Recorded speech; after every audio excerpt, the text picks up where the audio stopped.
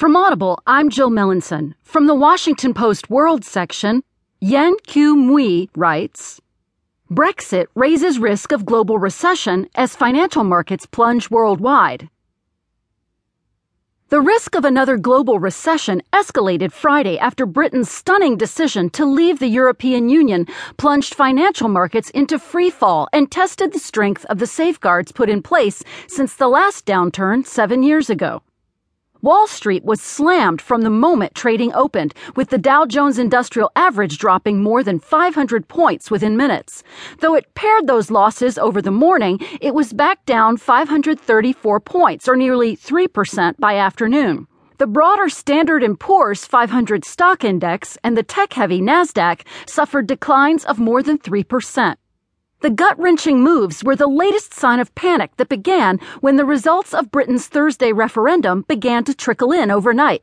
Japan's Nikkei index temporarily halted futures trading amid the sweeping global sell-off and closed down 8%. The turmoil then hit European stock markets, with France's major index also dropping 8%, while Germany's fell nearly 7%. The London-based FTSE 100 initially plummeted nearly 9%, but ended the day with a 3% decline. International policymakers have long warned that the sluggish recovery from the Great Recession has left the world economy more vulnerable to another downturn. Recurring crises over government debt in Europe, the bumpy slowdown in China, and the collapse in oil prices have already battered prospects for global growth. Britain's exit from the EU, popularly known as Brexit, could prove to be the final straw, experts said. We think the time has come to consider that a financial market crash today may push a world economy teetering on the verge of a contraction over the edge, said Carl Weinberg, chief economist at High Frequency Economics.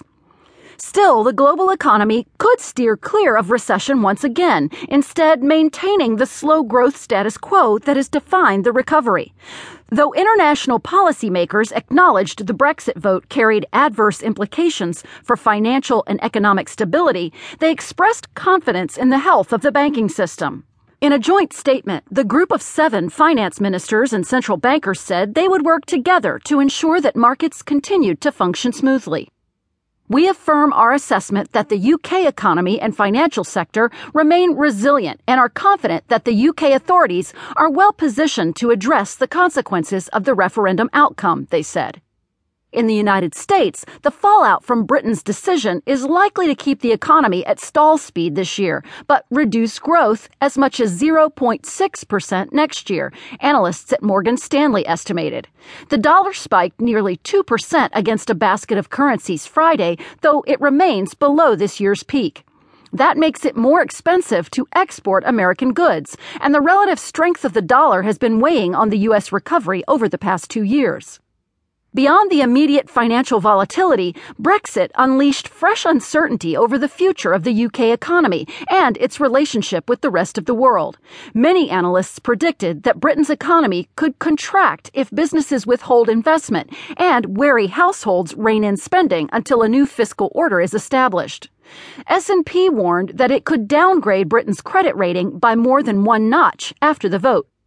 Britain has at least 2 years to negotiate the terms of its EU departure and will have to strike new trade agreements with a host of nations. Though President Obama warned earlier this year that Britain would go to the back of the queue in any trade talks, the White House issued a statement Friday that called both Britain and the EU indispensable partners. The people of the United Kingdom have spoken, and we respect their decision, Obama said. The special relationship between the United States and the United Kingdom is enduring. Investors around the world appear to be caught off guard by the outcome of Britain's referendum. As late as Thursday afternoon, public opinion polls gave a slight edge to the campaign to remain. But as the vote tallies rolled in overnight, it became clear the polls had been wrong, and traders started scrambling for the exits.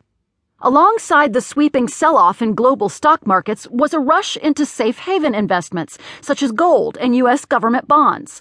Gold prices hit a 2-year high, while the yield on 10-year Treasury notes dropped to 1.57%, a level not seen since 2012. Yields move in the opposite direction of prices. Financial markets react to unexpected but also high-magnitude events. Clem Miller, a portfolio manager